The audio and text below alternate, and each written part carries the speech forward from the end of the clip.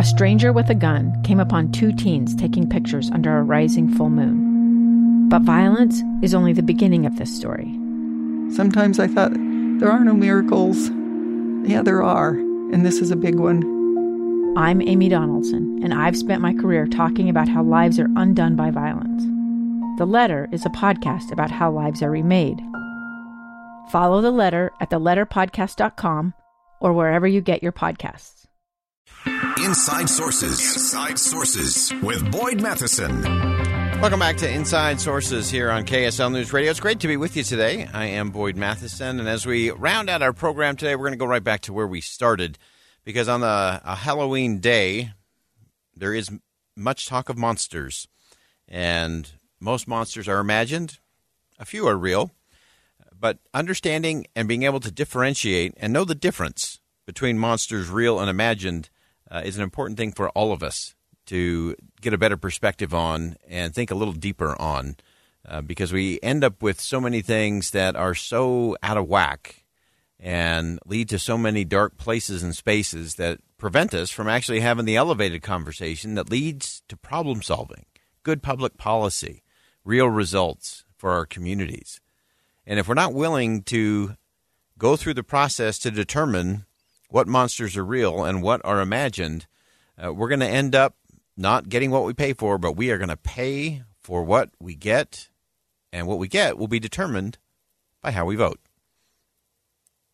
So we began the program today talking about the political violence in the country. Of course, over the weekend, sadly, in a scary moment, House Speaker Nancy Pelosi's husband, inside of their San Francisco home, under assault and attack by clearly a deranged individual, attacking him with a hammer. We know that he is recovering, that he had surgery for a skull fracture. And, of course, it immediately led to the finger-pointing and the blaming of both sides, saying it's your fault. You're the one who is stoking the fiery flames of hate and anger. No, it's your fault. You are the origin of the cancer of contempt in our country. None of that's helpful because it doesn't take us anywhere.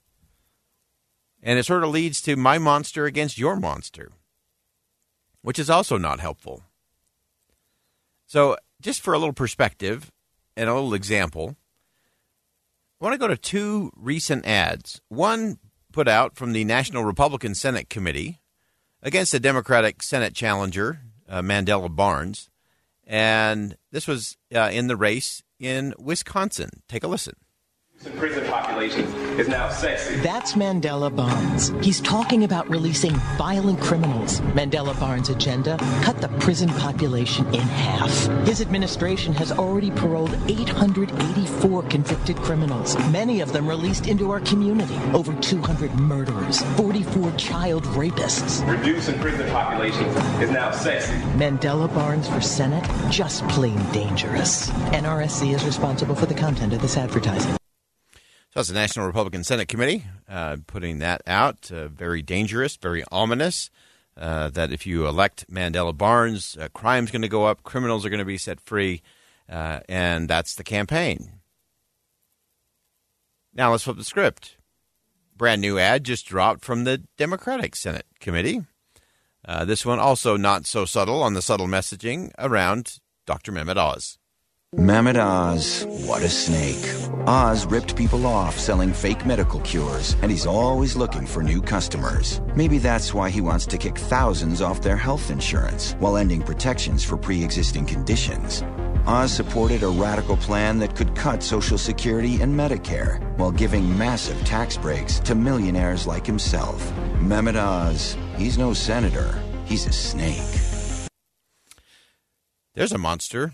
A snake monster, brought to you by the Democratic Senate campaign arm. And we can go back and forth and play all the odds, all the ads, and all the scenarios, and all the awful horribles that will surely happen if the person you don't want to win wins. But the problem with all of that is what it prevents us from doing and prevents us from knowing. And often what ends up happening is we end up creating these monsters of our political opponents. That they aren't just wrong, they aren't just missing it on the issues, But they're evil. They're awful. They're horrible. They're terrible. They're all the things. And if by chance they were to be put in office, Armageddon's on the way. All the destruction's coming. Lock up your house, protect the children. And that's just not the reality. Are there some monsters out there? Yeah. But most of them just aren't. Most of them are just trying to do something, trying to play a role. I tip my hat to anybody who throws their hat in any political arena at any level of government, and often especially those who are in local government. Because we know at the local government level, if people don't like what you're doing, it's not just about getting voted out in the next election. You're going to hear it every time you go to the grocery store. You're going to hear it at the Little League soccer game because you're there. You're in the community. And on one hand, that is a wonderful thing, that we can have elected officials that close to us and that part of our communities and neighborhoods. That's a good thing. And we have to make sure as citizens that we make that a safe place, that they're not the ones being accosted. They're not the ones who are being intimidated. They're not the ones who are being shouted down at a high school graduation.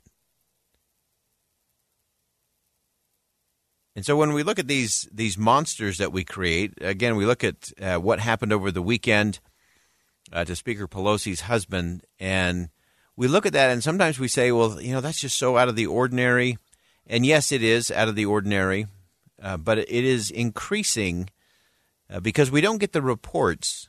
If you ever want to have something a little chilling, you could check out, or if we ever were to hear what the Capitol Police deals with every day, with threats to representatives and senators of both political parties and their families. And we often don't hear about that part of it, thank heavens, because I think it would just add fuel to the fire.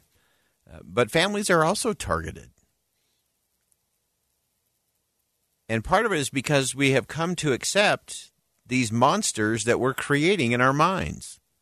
These monsters of these awful, horrible, terrible people that we see in the ads, that we see in social media memes, that we see on all of our social channels, to the point we get so conditioned and so filled with contempt, not just for someone we disagree with, not just an elected official, but their families. And then that becomes the focus of everything.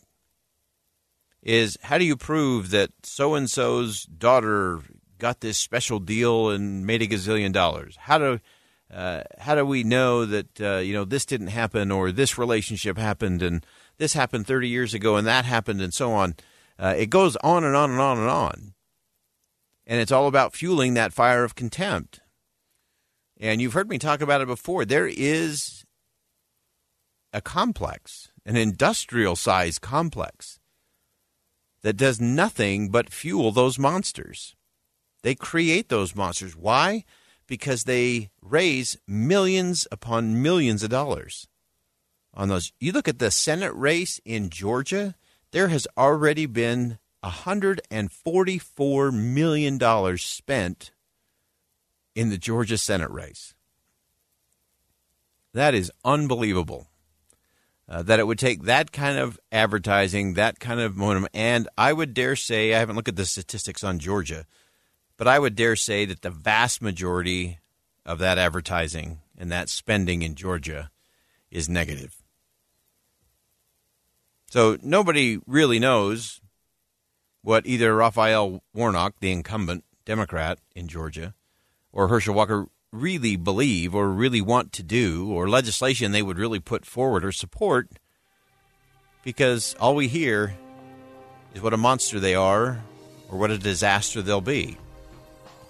And we've got to get past that. So we can have monsters today, but they're monsters in our mind that we make out of our political opponents. And those monsters we need to send to the back of the room. I'm Boyd Matheson. Thanks for joining us on Inside Sources today here on KSL News Radio. And as always, as you go out into the world today, make sure you see something that inspires, say something that uplifts, and do something today that makes a difference. Two friends taking pictures of the rising full moon on a summer night. two teenage kids doing what teenage kids do. When a stranger with a gun and a death wish changed everything. It was violent, it was senseless, and I will never understand it, I will never accept it. I'm Amy Donaldson, and unfortunately, we're all too familiar with stories about how violence shatters lives. But what we rarely see is how they are rebuilt. In a new podcast, The Letter, we relive tragedy, but only so we can hear the rest of the story. The struggle to reclaim lives, the realities of grief, and the possibilities of forgiveness. I believe in miracles. Sometimes I thought, there are no miracles. Yeah, there are, and this is a big one. Follow The Letter at theletterpodcast.com or wherever you get your podcasts.